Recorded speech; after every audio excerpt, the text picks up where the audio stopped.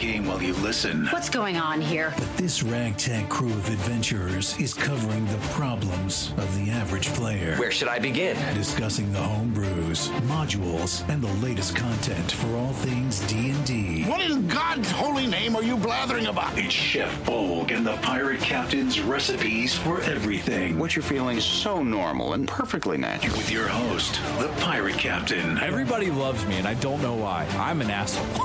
I really am. The Pirate Captain is a dick. Chef Bolgg. Let me take a couple steps back so I can, really get this point across. It's bullshit! And Loke the Bard. Instead of making a deal with Cthulhu or, a greater devil, you found an imp who was willing to give you dark vision in exchange for a gallon of blood. With a little mayhem, mischief, and a bit of bardic charisma, it's time for the show. That's right. We're back at it, boys. Along with me mangy crew, the bestest buddies you could ever ask for, and Loke the Bard. Bolgg the Orc. Hey, that's me. Oh, not sounding so hot there, are you, buddy? No. I think the goblin I ate last night was diseased. Ooh, yeah. Told you Gotta go check out the cleric. You would think we may need to, but that's the last time we stop at Plague Island and pick up food. Service was nice, though. Oh, Loke the Bard. Hey, how's it going? Oh, what is happening, everybody? It is your lovable pirate captain. I am the pirate captain of Chef Bolgg and the Pirate Captain's recipes for everything. I almost said my radio name there. But we are a D&D podcast where you actually get to not watch us play the game and go, man, that would be cool if I could do that. No, we actually talk about the problems, the issues, the upcoming Unearthed Arcana, things that the average player sits here and talks about.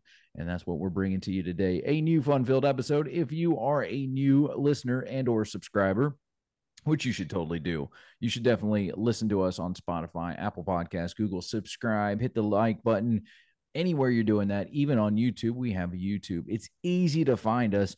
All you got to do is just look up Chef Bolgg, Bolgg, or the Pirate Captain, that's me, and you'll be able to find us. You can also email us your issues, complaints, gripes, bitches, and mutiny requests. We do take mutiny requests, though they usually fall short. I gather them all. I'm keeping them all. Yeah, it's we'll win one day. You will not. You can email your mutiny request to bolgandpc@gmail.com, and it's always that simple. Now that we've gotten the obligatory podcast stuff and YouTube, because we are on YouTube, I sometimes forget that we have a YouTube audience, and I appreciate every one of you who actually sticks it through to listen to what that dumb bard says, because I just don't get it. I don't understand his point of view. But we are going to roll through today's show. We got a great show planned for you today. We're going to be talking a lot of the new Unearthed Arcana stuff that's kind of coming out. Some of the changes that are happening. I like some of the stuff that's coming, but I'm hoping that I can maybe have you see it my way in this upcoming topic, because we're going to be talking about the Sorcerer and some of the changes to some of the spells. And maybe if we have time, we'll get into influence as an action, which I actually really like. I like the fact that influence is a action now, and it's not just like, oh, just make a persuasion check. So that's actually going to be a lot of fun. But the Sorcerer, before we get into these shows, we always sit here and we talk about things. And I have to say, the Sorcerer, I like some of the changes that are coming to the Sorcerer right now. Like, this is one of my favorite things that they've actually done with this new Unearthed Arcana now. And I know I keep saying that, but then they come out with some stuff that's good. And I like the Sorcerer. And then they take it away. Yeah, I'm waiting for him to take it away. I like the Sorcerer. I think it's a great class. I still think the best changes you could make to the Sorcerer right now would be to give it a Constitution spell cast modifier to make it unique and not charisma. Because just because you can talk and you can sound good doesn't make you a really good spellcaster unless you're like a bard. And I don't even get that for the Warlock either. But I think you should be able to use your hit points. At least with the Warlock, you can say, well, maybe you persuaded your patron to give you some better mojo. There's at least some loose. There is no interpretation where charisma applied to a sorcerer. I mean, some people are just born naturally good looking and talking, i.e. pirate captain-like people. But maybe, I don't know. But I think that a con-based wizard is the way to go. Like, make them con And I still think that their spell slot modifiers should be, or their spell slot should be like based on their health and take away from their health. Now, maybe reduce their healing a little bit, because I was listening to that episode a couple weeks ago and I was thinking about that. I was like, well, that may be a little bit even too powerful for my taste. But if you kind of modify how much healing they can take back between rest and stuff like that, like if you cast a level 1 spell, you take 1 health point away, you can't be restored to max health till a long rest. That was, we'll revisit that. We need to do an episode where we revisit old ideas. But this new spell, this new sorcerer that's coming through is actually kind of cool. There is one of my favorite types of spell of sorcerers that's gonna, I don't like an ability of it, but we'll get into that. And that is the wild magic sorcerer. I love the wild magic sorcerer. That is, to me, the essence of chaos, of just of nightmarish fun, not for the better lack of trying. Like, there is really good storytelling that can be done with these sorcerers, because when sorcerers, and for those of you who are listening for the first time, so, or may not know what the sorcerer class is in D&D, the sorcerer is innate abilities. All right, they're not like the wizard who has to learn, or the warlock or the cleric who get theirs from other beings, or the druids from nature, or the bards because they can just have a lot of sex. Yeah, that's really how the bards get theirs. But theirs is actually innate magical abilities. Like, they have these whether they're born with bloodline, they've been experimented on. This is usually one of my favorite stories to like, when I create sorcerers, I love the experimented on things. It's just kind of like a fun thing. And the wild magic is definitely my top of the line favorite sorcerer. We'll get into the to that here in a bit. Let's go ahead and talk about the changes that have come in that have come out in the new Unearthed Arcana. Font of Magic no longer requires a bonus action to convert spell slots into sorcery points. I kind of like that because, like, things taking too many bonus actions like really clog up the turn. And I'm tired of everything. I think there needs to be more free action abilities, like minor abilities in the classes. And this goes for everyone. This isn't just for the sorcerer. This could go for the wizard, the bard, the barbarian, the cleric, all of them. They all need something more free action abilities that don't really take up a whole lot. Yeah, you're already managing a finite resource pool between your sorcerer points and your spell slots. There's already a limited amount. To take away another resource, one of your action economy steps, to convert from one to the other, that's too much cost for too little effort, too little value. Yeah, I mean, and granted, what is a bonus? Like, you're at early levels, what is a bonus action? But once you get to higher levels and you like, everything really counts.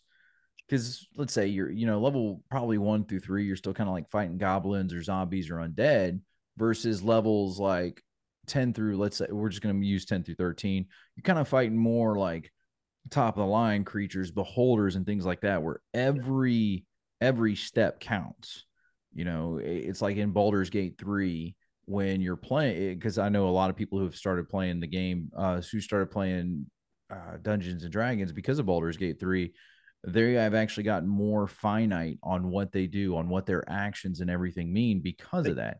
So they can picture it better. Yeah, really great, a really good thing for Baldur's Gate 3 to help out with that. So now they're like, oh, well, I know it takes me this full action to go do this, but I also need to be able to do that, but in this, and you're taking it away just to restore magic and stuff like that, especially if you're in the middle. If you're in the middle of like maybe some downtime, granted a bonus action during downtime's not really, but I'm tired. Out of combat, it don't matter. In combat, and if you're down to the point where you're having to convert sorcery points to spell slots or vice versa, just to get your turn to do what you need to do to survive that combat, you don't need a handicap on top of that. Yeah. You're probably already in pretty rough shape. I think that that's going to be a great change, and I think that's we're going to see more. Hopefully, we're going to see more and more like that with these other classes. Because think about, I'm trying to think of a one off the top of my head that just require like an action that doesn't really that shouldn't really require like a bonus action. that we could probably just get rid of. Like I don't think Song of Rest is it, but there's something there. I'm exhausted. I'm dog tired. I've been running 3 days of straight work, so I wish I could think, but I'm glad that was a change that came out. Let me actually share the screen so the viewers can actually watch. They've been experimenting with that a lot throughout the play test as well. Yeah. Like when they first introduced the light weapon property, for example, where they were moving the offhand attack out of the bonus action into the light weapon property, so you would get that extra attack that you get from the offhand as part of your attack action, and therefore you would still have your bonus action to do, like specifically for like the rogue to hide or to do the things that make the rogue what the rogue is. Yeah, so they've been experimenting with that throughout the playtest. That's also one of those changes that are, fundamental to the fabric of the system. If you're changing things that are fundamental like that, you're not the same edition anymore. I'm telling you, they've got to get over this idea that this is this is 5.5, because that's what you had mentioned that, and that one kind of stuck with me. Before, we always said this was 6 because they were making such big sweeping changes. Yeah, because it should have been. And now they've slowly been in this and the previous one, they've started rolling back a lot of those changes. Well, I mean, right here, hold on, I'll show you right here. Even in this one, it says returns to the 2014 level progression for Sorcerer subclass, with the exception of level 1 feature being at level 3. Oh, yeah. Why? And I want to save this topic because this will come up. Let's finish the Sorcerer, because I do want to talk about that. I have it on my show notes right now to talk about that, because that's getting annoying. But that is Sorcerer by time. So this one is more of a 5.5 look.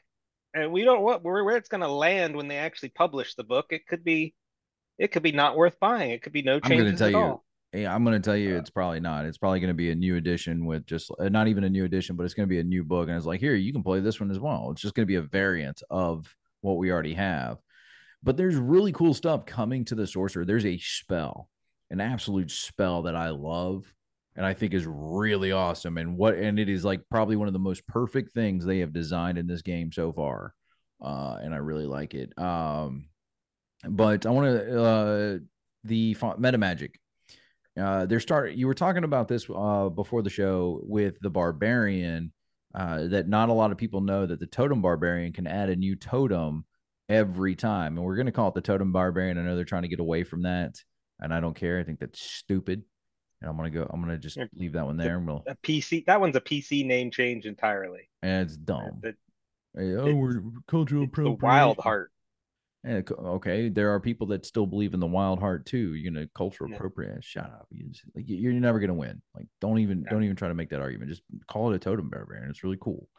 Like when you call it a totem barbarian, it really gives way into what it is. Like it's like the ancestral.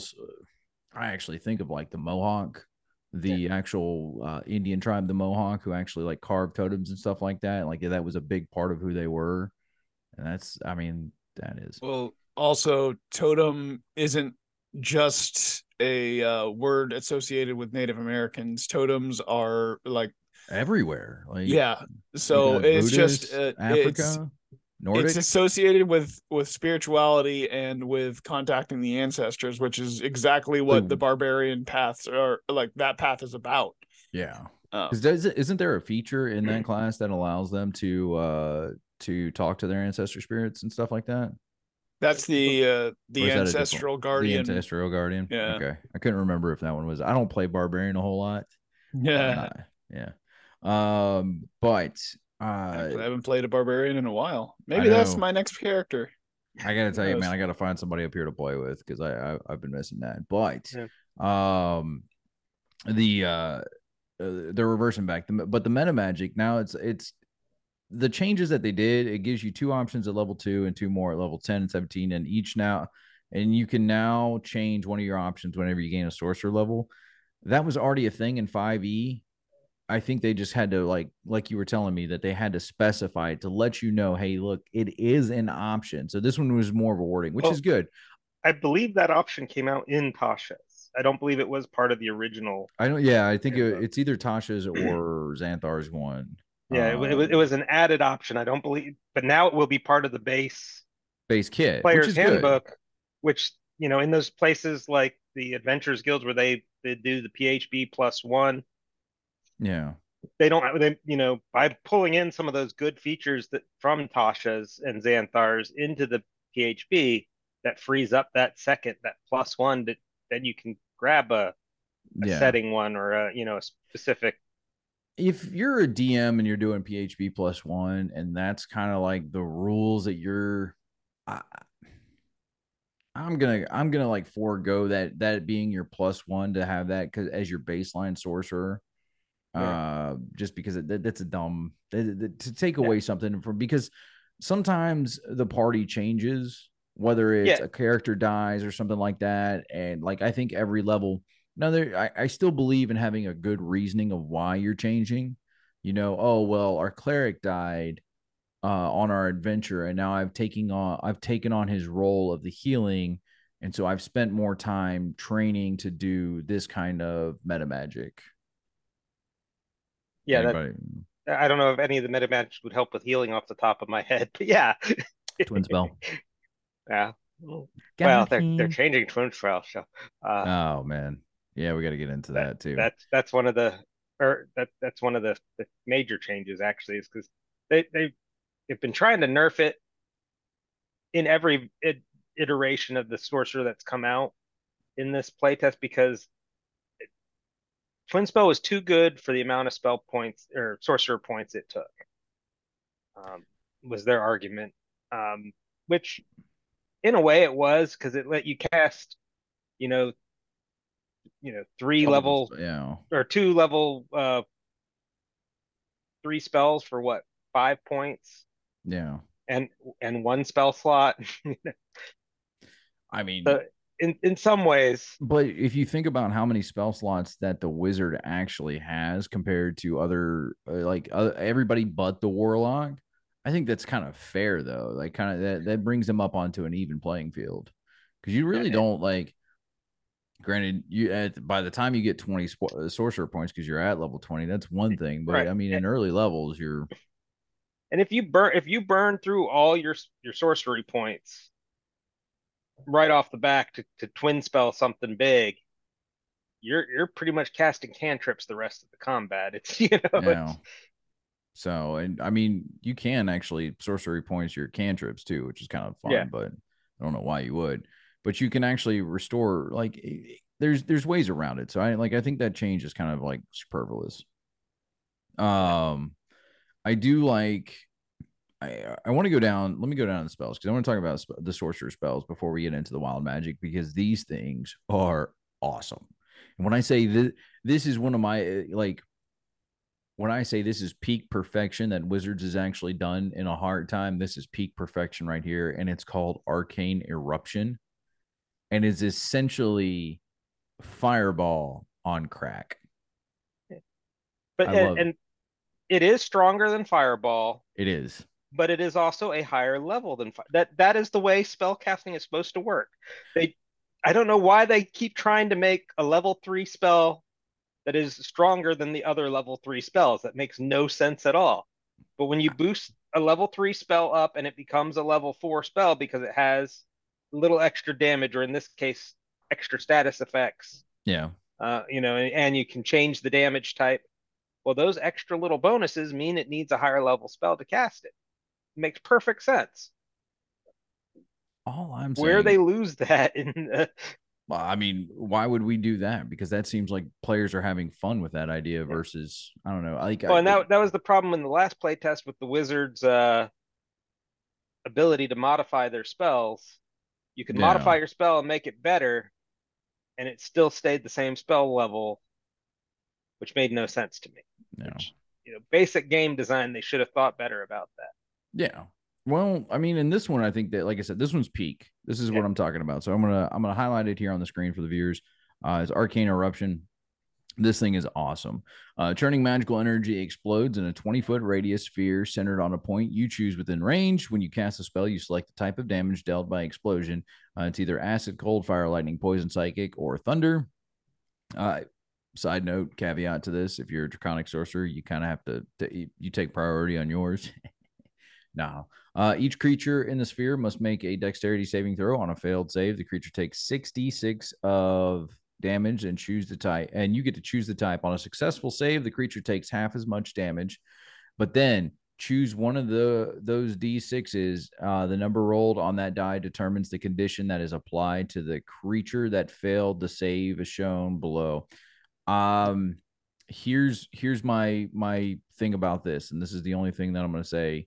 You have to like have a different D6 that's there that says, hey, this is the damage. So if you have like regular black and white die, and then you have like a red and black die, you say, hey, the red and black die is my additional effect, because there shouldn't be. See, I like that you can pick. I don't like. So if you roll a Yahtzee of all sixes, you're stuck with deafen. But if you've got 3 3s and a 2 and a 1, well, then you get to make the choice which, obviously if you get any of your sixes roll a 1, you're going to take the incapacitated. No, I think just having like, I guess it's probably going to be more of a DM's choice on that one. Yeah. Me as a DM, I'm going to tell you, hey, you got to like pick the die beforehand, like have a different die set out. Like even if it's not a damage die, I'm fine. Well, actually, no, it has to be one of the damage die, because I kind of like that. Yeah. Like it has to be in there. But it's really cool because then it has these additional effects. You could be incapacitated, blind, frightened, poison, charmed, or deafened, which I feel like there's more effects they could have had. See, I like that if you roll badly and get the 1s and the 2s, you've got that as kind of a give back, is that you get the better status effects. Whereas if you Yahtzee all 6s and you deafen a creature that doesn't need really to be use sound, you're not talking to them and they don't use any kind of sound based stuff, well. Yeah. But that's really cool. Like that's peak perfection. Like when you're talking about a spell that like, hey, not only it's worth casting the spell, it's worth getting to be able to cast sorcerer level, 4th level sorcerer spells to be able to cast the spell, because this is going to be an awesome one. And this ain't a 1st or 2nd level spell. This is this is 4th. By 4th level, that's a pretty high level spell for most gameplay. A lot of people will never get past being able to cast 4th level spells. With that 8th, 9th level off the top of my head, I couldn't tell you right off, man. I'm that exhausted. I mean, Baldur's Gate doesn't even get past 12th. So yeah. So, and I think you only get 6th level spells with them. So. Which, thank you, Baldur's Gate 2, for letting me get to 20. 5th level spells are 9th level for sorcerers. Yeah. According to the chart that's on, if you just scrolled up half a page. Yeah. That's 9th level. I'm getting ready for average campaigns done by 12. So go for it. I'm sorry. This is pretty much as strong as most player characters are ever going to be able to cast. Yeah. So it's to have it be powerful, it should be powerful. It should feel like when you're casting a 4th level spell, you should feel it like deep down versus like any, like if you casted like Fireball at level 20 at its base form at level 3, you're not really feeling that powerful. But if you cast it at like the full 9th level version of Fireball, it's almost like you set off a small nuclear reactor on top of a boss. Like that's the idea. This one, when you put it out at like its highest level, it's going to be felt. Imagine twin spelling that at level 9. Oh my God, that's going to be like awesome. Yeah, well, the new twin spell, you won't be able to do that. We still got to get into that. But I want to talk about one more spell, and then we'll get up in there and we'll talk about the twin spell and the wild magic. I got to talk about this. I think each class deserves its own unique cantrip that cannot be taken by other classes, and this is one of them right here. This is really cool. It's better than it was in the last version, because in the last version it was a D6 instead of a D8. It's still a little on the weak side. But they make up for that in the laws of probability, which is what is great about sorcerers, is the laws of probability. because you can. This is Sorcerer's Burst. Now, this is cantrip, and I'm telling you, each spellcasting class needs its own, like, nobody else can cast this but us cantrip. You cast Sorcerer's Energy at one creature or object within range. Make a range attack roll against the target. On a hit, the target takes 1d8 damage. If you roll an 8 for the d8 for the spell, you get to roll another d8 and add it to the damage. Whenever you cast a spell, the maximum number of d8s you can add is equal to your spell casting modifier. So it gets better, obviously, as it goes. And if you're freaking Mr. Lucky, oh man, that would be super. Yeah, the average damage this does is going to be less than a firebolt. But it does have a higher potential. Actually, it has no. Well, it does have a maximum because they cap it at your spellcasting modifier, which I think is unnecessary. The odds, think of Yahtzee. The odds of rolling 6 of the same, 6 8s in a row is astronomically small. And I think if a player character pulls it off, give them the 9th roll. What's it really going to hurt? I like this too. You can choose the damage type each time you cast a spell, which to me, I think that if you re-roll it, you can change the damage on it. Like that would be the only like modifier I would make to this is every time let's say you hit an 8 and you cast acid the first time, then you can cast lightning the second time, or you can cast psychic the third time, so on and so forth. And that would be the only modifier I would add into this. Anybody disagree with that? I think it'd be more fun that it automatically required you to change. Each exploding dice changes the damage type. Oh, that would be cool. Because that would go with the wild mage or wild sorcerer flavor. The only thing is there's only like 7 types of damage there, so you can't even like kind of re-roll it. So because I think you should be able to like roll it too, kind of do like how they did the burst, the arcane eruption spell. Yeah, and kind of like what you roll is what kind of damage it'll do. So if they could come up with like one more type of damage to add in there, well, I didn't see force in there, so yeah, you could add force, and there you go. Like I think that would be awesome. Yeah. But like the sorcerer is actually coming along pretty well, like pretty well. Granted, we're going to get to some of the stuff that it needs to fix. So let's go ahead and talk about the sorceries points.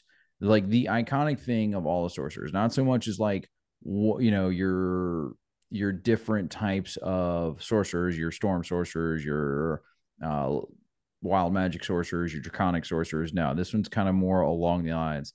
And since you already mentioned it, let's go ahead and take a look at Twin Spell. I'm going to share the screen again. So Twin Spell. When you cast a spell, such as Charm Person or Hold Person, that can be cast with it. No. Yeah, that's it.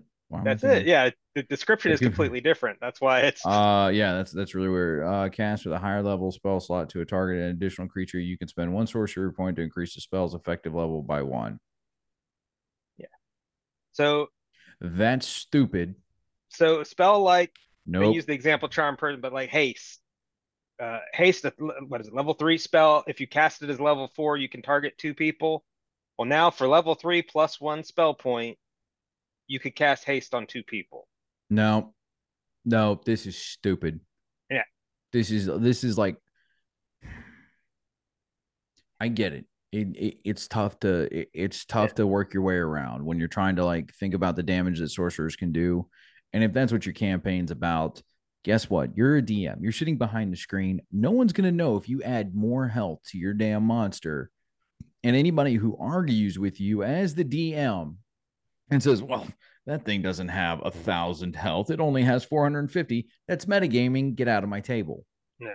Like I don't want to be a dick like that, but you're messing with the thing. Like I, as a DM, have to make sure that it's fun for all the players, not just one dude that wants to come in here and twin spell fireball and nuke everything on sight. I get it. It's kind of fun for him, but it may not be fun for everybody. So I'm just going to add more health to my goblins where they can survive it.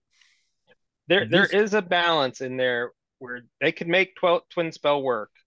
That would not be this mess. Well, I think that it works well, like in its current edition of where it's got to be like an on target spell. So it can't just be.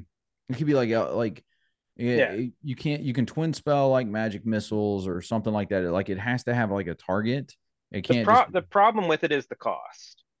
It is too cheap to give you the spell slot, because if you used your meta magic to gain that same spell slot, it would cost you more points than just twin spelling the spell cost you. The easy fix, you need to use a spell slot for each. Boom, fixed. You know, for each casting. So if you're twin casting a 3rd level spell, you need to use 2 3rd level spell slots plus the sorcery point to twin cast it. Boom, done. And easy fix. And chances are you're also burning spells from careful spell too, because you're going to have people that you're trying to avoid hitting. And because that one's when let's see, we'll take a look at it right now. When you cast a spell that forces other creatures to make a saving throw, you can protect some of those creatures from the spells. To do so, you spend 1 sorcery point and choose a number of those creatures. All right, so it's at least a modifier for your charisma. It's not like 1 point per one person. So that kind of works itself out. So like that and twin spell, it's like, why am I bothering even taking going to take twin spell? Like it's just, to me, you've gutted something that made the sorcerer kind of like on par with certain classes. Twin spell went from the one you always have to take to probably one you're never going to take.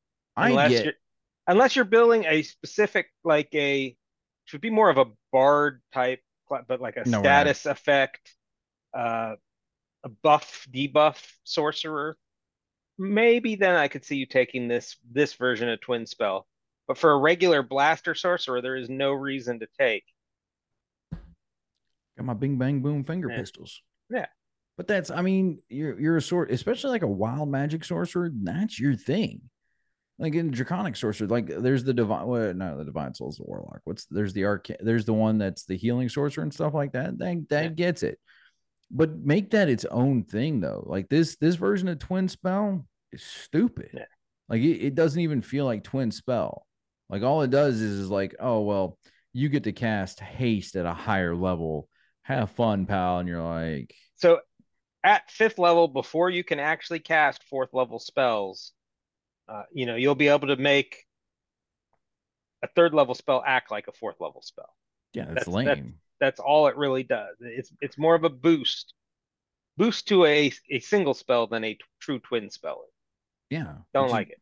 It's highly lame. Like this is kind of like, of all the changes that they've come up with for this one, I think that this is what's gonna.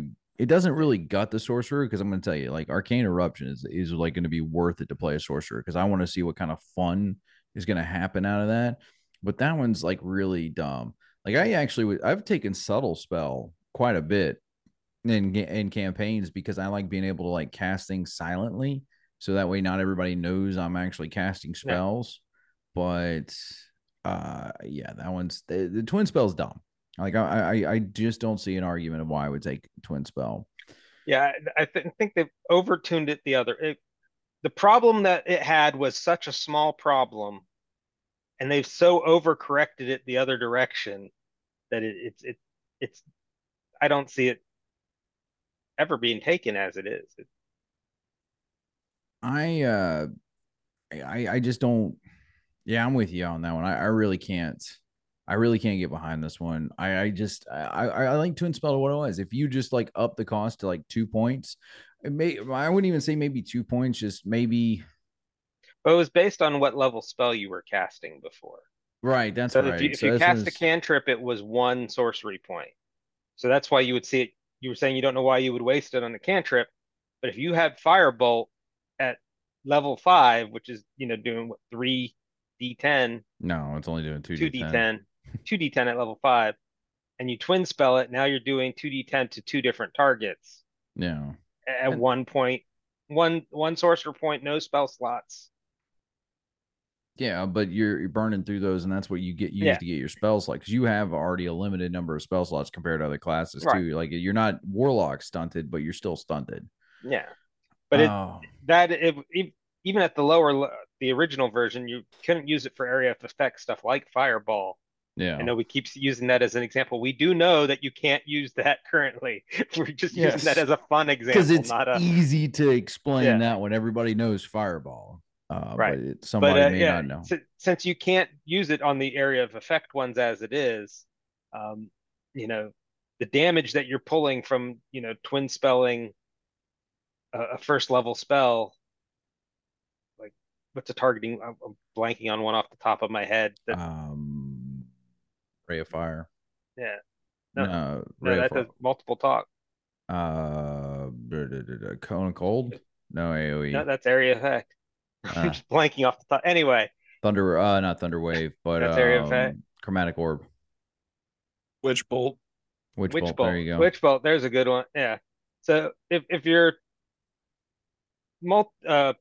twin spelling Witch Bolt, you're actually probably doing less damage than twin spelling 2 Firebolt cantrips, and you're wasting a spell slot. Yeah. And you can convert that spell slot back into sorcerer points and do it more often. I mean, it's essentially just turning you into a warlock at that point, because that's what I mean. Eldritch Blast is there because you have very limited spell slots, so you make up for it by doing some bigger cantrip damage. Yeah. So I'm fine with that though. That's a function that's completely gone now because you could no longer do that. Yeah. I just of all the meta, of all the things to change, that was definitely one of the things they did need to change. Maybe just up the cost or something. But even up in the cost really wasn't the big deal. I don't know. I personally think removing the fact that the second spell didn't also cost a spell slot would fix the cost problem. Because if you were to cast 2 level 3 spells, you need 2 level 3 spell slots and 1 sorcery point. Boom, done. Cost balanced. You're not doing you're getting it faster by casting 2 in the same turn, but it's costing you the same amount of spell slots. That seems more like a hastened spell thing, to be able to cast 2 in there. Which is basically what you're doing. You're casting the same spell twice. Maybe it has to be no, because it's twin, so it has to be the same spell. So I don't really have a good counter argument to that. So I think that's probably that myself thinks. I think that would be the easiest fix. It would and then you could use it for almost anything. You could allow it for Firebolt at that point because you're burning through your resource. At 2/3 level spells, that's a good chunk of your daily casting limit. As long as the sorcery point cost stays the same, because I'm thinking about that. Well, I'm saying drop it to 1 sorcery point period, regardless. Right. Yeah, that one I could see. That one's pretty good. That's a trade-off that I think is plus or minus in a good way, not plus or minus in a bad way. Because a lot of these changes have been minus in a way bad way, where we're eradicating the things that they were actually making good, as they're trying to revert it back to 5.0, essentially. Why I don't even know why they're putting this out if they're changing that. I do want to move on and talk about one of my favorite sorcerers, the best sorcerer of all, and the wild magic. And I'm going to tell you, here's what I hate about what they're doing to the wild magic. First off, I don't like this. Wild magic surge no longer requires DM permission. Well, sorry, no, I do like that. The DM doesn't need permission. Maybe I'm not understanding this, but I think the DM should be able to call a wild magic surge. When you're playing in a campaign with a DM who never, you're a wild mage and your DM never makes you wild surge. You're getting all the benefits without. What's the point to being a wild mage? So this at least lets you choose. I'm going to surge this time, and take that chance because. About a third of the list is good, about a third of the list is bad, and about a third of the list is neutral. So there's the chance that you're going to get some kind of heightened benefit when you surge. So you're taking that chance. I think, and this is my argument, this is how I do wild magic. First off, it is a % chance per spell cast level. So if you cast a 6th level spell, you have a 60% chance to do a wild magic surge.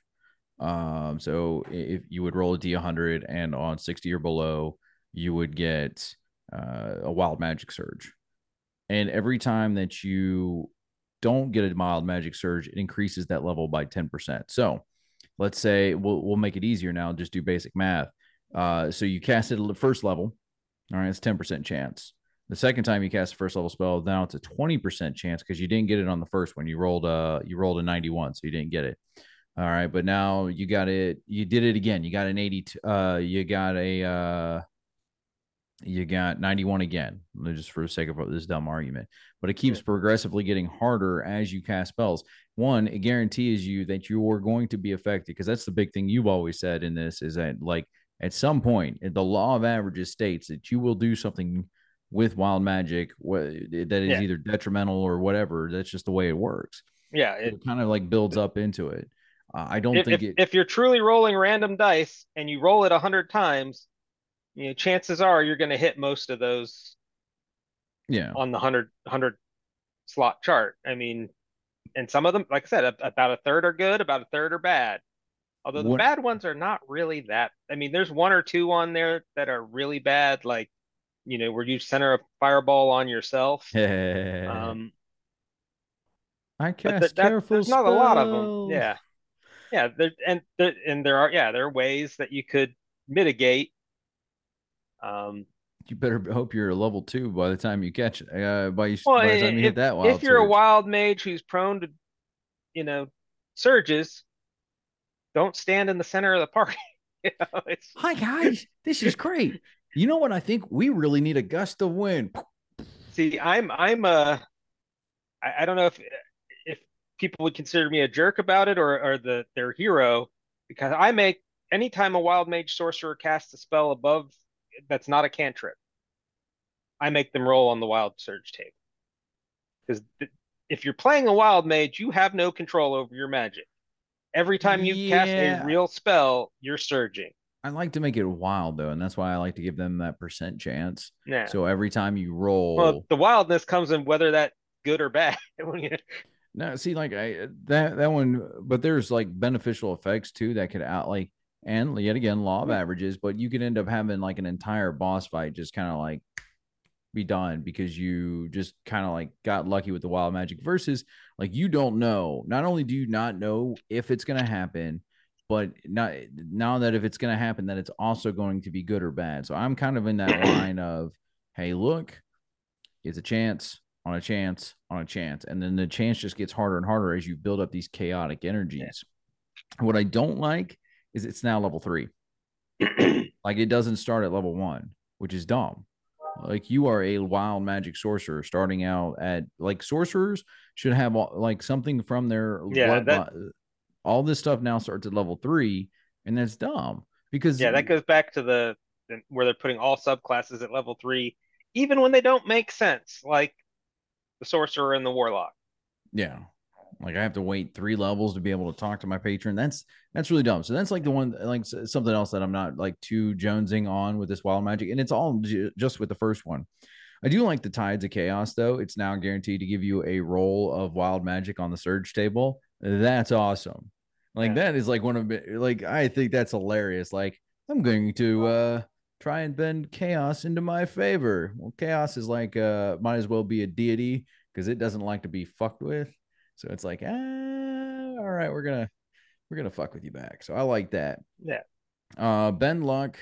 I'm glad that it cost 1 sorcery point instead of 2. That just wasn't like, it wasn't really worth it. Like, why am I burning extra things that I need to like really bend luck? But I tell you the one thing that one thing that doesn't seem to be worth it, and it's wild bombardment. Yeah. Wild bombardment is kind of, it just needs to be a long rest feature. For what it does, it just needs to be a long rest feature. And what it is immediately after you cast a sorcerer spell with a spell slot, you can create an effect of your choice from the wild magic surge table, provided the effect casts a spell or restores all of your expended sorcery points. So essentially, you can just restore all your sorcery points. Because there are a couple of them in there that say that. The way I'm reading this, a surge table provided the effect cast a spell or restores all your sorcery points. So it can't be I'd have to look at the table. I don't know if I thought it was the one that can't. I thought the word can't was not. It was in there that it can't cast a spell. No, it has to cast a spell or restore all your extended sorcery points. Oh, so the fun, you can't pick the fun ones then, like being immune to alcohol for 2d6 days or yeah, that would be awesome. But once you use this feature, you can't do so again until you finish 1d4 long rest. It just needs to be 1 long rest. Like yeah, so yeah, it's really limiting what off the chart you can take. Because there are some like a spectre. I'm looking at the chart right here. 51, 52. A spectral shield hovers near you for the next minute, giving you +2 to your AC and immunity to magic missile. Can't use that one which because is kind of lame. It's not casting a spell, and it's not. Yeah, that it doesn't for an 18th level feature. It doesn't need those limitations. Well, that's the thing. Like this game, for something like if you were actually to get to level 18, and I've actually looked at polls and stuff like that from different Twitter users, and like, what's your average campaign like and what level? And they're right around yours. Like they get around to like 12 to like 16 at the highest if they get to 16. And like that's like the end of it. Like that's the last level. The last game they play is they were level 16. But now, so like if you can actually make it to level 18, like the 10 campaigns we've played together, would we hit 20 twice? I don't even think we hit twice. I think we hit it once. Man, that feels good. Yeah. So like I said, I plan out my campaigns to reach level 20. Either stuff happens and the party blows up the world, or maybe a TPK or something. But I mean, we did our best not to blow up the world multiple times. I don't see. Some people intentionally blow up. You light one bomb and didn't know it was supposed to be a nuclear devastation weapon. Is it intentional, like wanting to blow up the world? If all you want to do is destroy the army, and if blowing up the world is a side effect, you don't care because you're dead anyway. I mean, a bomb big enough to blow evil, up, but okay. I just. And this will get into us in our final topic too, which is kind of like where Wizards is going with this. Like I don't think they understand what players like. By that time, you're not god tier level characters, but people around the world know who you are. Yeah. Like you are like when you walk in, people are like, yeah, you don't mess with that guy. Like his thought's gonna blow you up. It's like meeting the villain, the end villain in an anime in the first episode. You're like, oh, that guy's bad. Don't fucks with him right now. And we're not getting that with some of these changes. The fact that they're reverting it closer and closer back to 5, that it's just going to be a book that you can bring to the table. This is your +1 book right here, and it's not even a good +1 book because some of the it would replace the PHB. It would be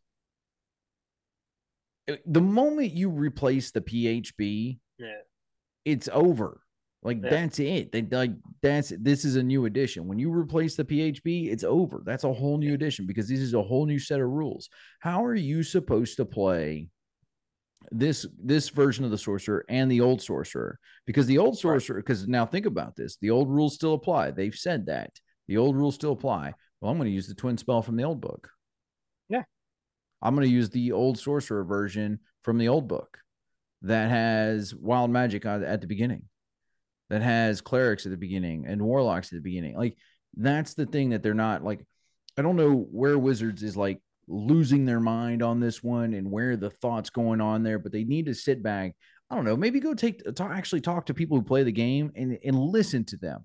This has been my issue with like Blizzard and all these other game developers that have been trying to do this. They sit there and, well, we think this is what the players want. Here's the list right here. I know people really can't see it because my photo thing is right there, but here's the list right here. This is what we want. Can you make this happen? Well, we could, but that's not what you want. This is what we think you want. And it's this whole list of things is like, that's nothing that we've ever wanted ever. All right. The same, like I said, Blizzard's done it. I'm just very familiar with Blizzard games. Larian did it right. When Larian did Baldur's Gate 3, they were like, oh, well, this is what players want, so let's just do that. And that's why Larian did so well with Baldur's Gate 3 versus every other game. And now every other game is mad because they can't sit out here and put in the same kind of content because it's like, well, our investors and stuff like that. Just do it. I'm telling you, if you would just do what the players want instead of what you think the players want, your games would start selling out amazingly. And nobody's able to prove this argument to me wrong. I don't know why the only people who are shilling against Larian right now are game developers because they're mad because they got called out. because they got called out. They got the ball got put in their court. And now if Wizards doesn't take this opportunity right now, this opportunity to sit here and go, well, okay, let's see what the players want. Go read the D&D forums on Reddit. And it's got a whole list of things of like, man, this has really sucked. How many freaking homebrew rules do we have to do to correct the stuff that you could just put into your game? The idea of reverting this back to a whole new edition, to a whole, like, would have been great. We could start from square one again. And some of the changes that they had in this were really good. They needed to be dialed in. And the players said, hey, look, let's dial this in. So what did they do? They dialed it in. And it was good. We were like, you can go back and listen to a bunch of our other episodes where we said, hey, look, this is a really good change. I really like this. But now we're getting to the point that they're not listening to us again. They're doing what they think they want because, oh, well, it'll just sell money. You're not going to make any money because no one's going to want to buy this. No one's going to want to buy a book and have to sit there. As a DM, this is going to be miserable because you're going to have two players that show up. And one's going to be, I want to play the Sorcerer from 5.0. Well, I want to play the Sorcerer from 5.5. Are you going to sit there and you're now going to have to pick between those two players and say, well, one of you is going to have a good time and one of you is going to have a bad time. No good DM, no DM worth his salt, because DMs, we don't do this for ourselves. We do it for the players.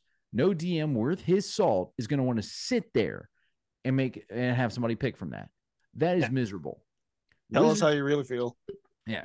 Well, and if you are nerfing things and fixing things in this new book, like changing the way spells work, changing the way meta magic works, you can't play with that book and the other book. Yeah, which is their whole concept around this right now is well, we want you to be able to play the thing that you like. Yeah. Shut up and make a decision. All right, be the adult. Like they're making the players do the dirty work, and that's what I hate. Is instead of actually just doing the work themselves and saying, "Hey, look, this is just going to be a new edition. We're excited about the changes that are coming." They're going to go, well, we don't want them to not like us, so we're going to make DM making you buy the new book. Exactly. Well, hell, even with if you're looking at this like it's Baldur's Gate 3, I mean, when you release patch notes and a patch for Baldur's Gate 3, those supersede what came before. You can't go back to an old patch. It's loaded, it's installed. Yeah. You have to use that new stuff. Yeah. But it's the difference between Baldur's Gate 2 and Baldur's Gate 3 is that there's an entirely new system in place. If you're going to say, hey, this is going to be, the new way to play D&D, then just release 6th edition. Yeah. And it's not like any of us have sat here and said this would be bad. Like, this is completely bad. You should only be playing 5. We've actually been very accepting of some of the changes that have come through here. But recently, this whole thing of we're just going to keep dialing it back to like 5, nobody's going to want to buy this book. But it's going to become, I guarantee this is what happened. Mark this down right now in this episode. If you're listening right here, timestamp this. I'm going to tell you, it's going to come out. They're going to release this book right now. No one's going to buy it. And then they're going to blame the players. Yeah. Players just don't like it. They just don't know what they have. Guarantee it. How much you want to bet? How much do you want to bet right now? In any sense, it's going to be the player's fault because no one wants to buy this garbage that they're trying to put out right now. Yeah. And they're misanalyzing some of the feedback that they are getting when you hear them talk about how, they didn't like the way that we changed wild shape, so we're going to go back to the way. No, it's not that they didn't like the way the one you put in there worked. Doesn't mean they don't want you to fix wild shape. Yeah. It means that they didn't like the way you tried your first draft. They didn't like the way you tried. Try another draft. Not even trying to draft, just go in and see. Hey, look, find the players. There's plenty of YouTubers out there right now. Some guys who obviously get way more views than we do, and they effectively go in and they say, "Hey, look, this is the changes. These are the homebrew rules we use. This is what works." All right. And people are like, hey, man, we started using that in Arcana. Go watch it. Go look at their comments and it'll show you, oh, yeah, well, that's awesome. We worked and it works like that. Go do that. All right. The fact that we have to homebrew and fix your stuff, it is almost like we are modding your game constantly to fix the problems. And it's getting old. Like, look, I love D&D for what it is. I really, really do. All right. This game means a lot to me. Granted, I'm not a D&D purist. I started playing Pathfinder before I played D&D. but I love D&D. But it's getting to the point where they're releasing these things now that it's just getting more, and like, just listen to the players. It's not hard. It's quit saying you think. All right. I hear that all the time in all these interviews from a lot of developers, whether it's video games, whether it's tabletop games, whether it's anything. Well, we think you want to. I hear that in the Army. Oh my God. You want to know how annoying it is to hear that in the Army? Well, we think this is what soldiers want. Really? Have you actually spent 5 seconds with a soldier out in the field? That is not what they want. Quit thinking. Go ask. Start asking the players, what do you want? All right. Yeah, and the surveys that they're asking aren't giving. They're not set up to give real feedback. It's the sliding scale that they're using on everything to put it into a quantifiable number, instead of actually, what about this is good and what about this is bad. How would you go in, and how would you change this to work? That is like the question that after every one of these classes, let's go in here. Hold on. I got to share the screen real quick. Hold on. All righty. Let's do this. And these surveys, because they're doing such large packages. I mean, this one's now 54 pages. It's a little bit smaller than the last couple, but that's still a lot of pages. Yeah, the survey is going to be like an hour and a half commitment to sit down and fill out the survey.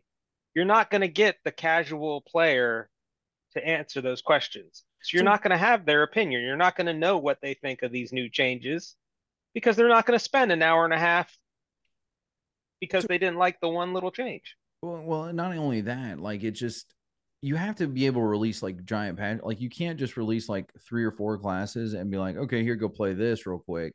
You have to give them something to do.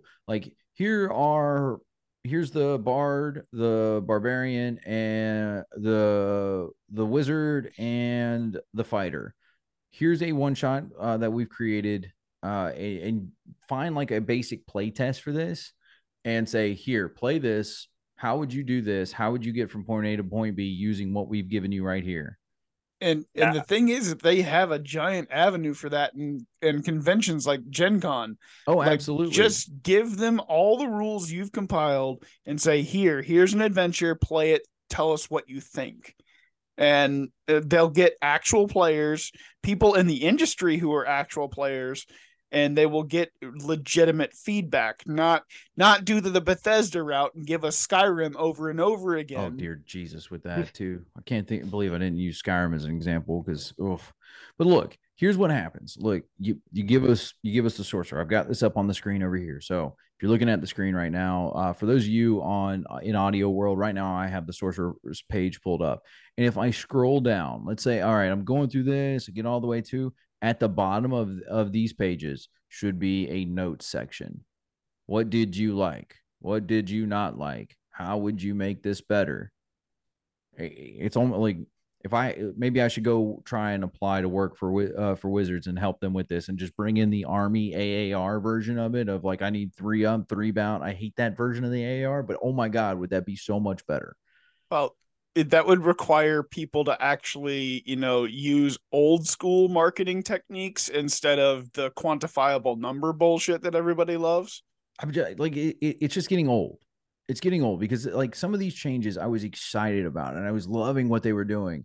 And now every time I look through this, every one of these classes has something that reverts it back to its 2014 version. Every one of them. And that's annoying. So why am I even bothering to pick this up? You want me to buy this book? You have not given me anything worth selling to buy this book of why I would do it at all. I would refuse to buy this book because of what you've done. If you were released it just as a new edition, I'd be more happy to buy this book. I'd be like, oh yeah, this is going to be awesome. All these changes are really good. We're going to play the new 6th edition. But what they're going to do is add all of the, Adventure Guild League official sanctioned stuff. This is going to be the only allowed player's handbook. Pack sand. That's what I'm going to tell you. Yeah, and so that'll get those people will be forced to convert, and that's what they'll learn playing. And so then when even if they're not playing there, slowly over time, and they'll stop publishing the 2014 version, so you won't be able to get it except in used bookstores. And slowly everybody's going to convert over, and at some point you'll hit that tipping point where it's like, well, if I want to play, this group is playing this version, I guess I got to get the book for this version. And people wonder why Paizo's is still selling good stuff. It's still selling out. Yeah. Like I was talking to my friends over at Dark Old Games here in Eaton, Ohio, and he was like, for a while, it was harder to keep Pathfinder stuff on the shelves than it was D&D. He's like, it was like one of the first times I've ever saw it. He's not even a D&D fan. He likes some other, there's a mech game from back in like the early 80s that he loves playing versus playing D&D. And he's like, I've never seen it like that though until recently. Paizo's is selling out with Pathfinder because the changes, the changes that they're making, like it's good changes. So I've started playing a couple of games during the week. I play a cyberpunk game, which is fun as hell. It's completely different. It's a lot of different rules, but there are like with Dungeons and Dragons, more and more games are getting those apps to help you, do this stuff. And I play a Marvel game, and let me tell you, the ones who did it right were Marvel. They released the entire book as a playtest for $10, and they play tested it, got actual feedback from players, and then release the full book for $30. Yeah. And that's maybe the way to do it. Maybe that's what Wizards should do. $10, you get to try all this out. I still think that it absolutely needs like that little caveat, like here at the bottom. What did you like? And there's some things like, to know how much this twin spell is going to affect your gameplay, you need the full sorcerer spell list. We don't have any of the full spell list yet. No. We don't have rules. So how many because they're obviously changing the way some of these spells work. What if you can't upcast haste anymore? What if you can't upcast fly anymore? Yeah. Is then twin spell is even worse. Now if you could upcast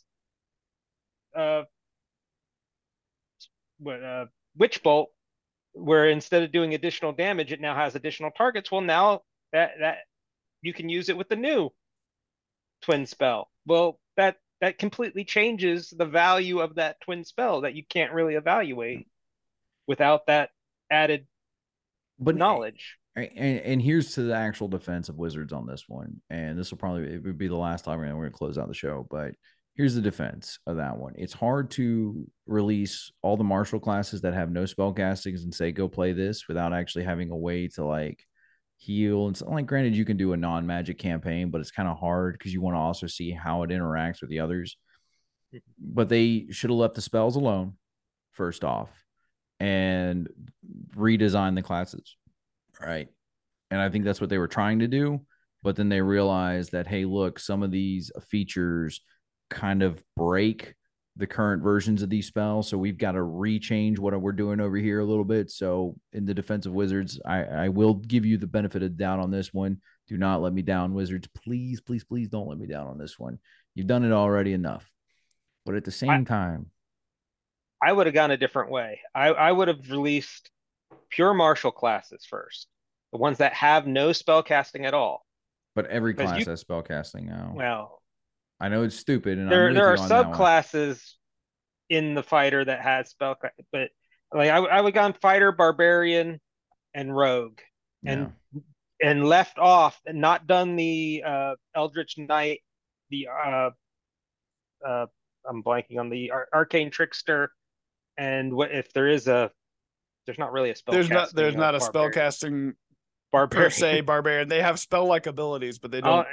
There's one in the newer editions, but that was besides the point. Yeah, but I would go because then you could insert those three marshals into a standard game using just the rules for those marshals and play test them and see how they would relate compared to the current game. Then I would have come out with just the spells, all of them, the entire list of all. Because about a third of the player's handbook is spells. That would have been playtest 2. Yeah. Then in playtest 3, you can go because you can't really playtest a wizard without the wizard spells. I would tell you, I think that's not a bad idea, but I think mine is better when it comes to, hey, leave the spells alone for right now. Release the classes out as they are. Don't change any of the spellcasters because, oh, well, this spell's broken there.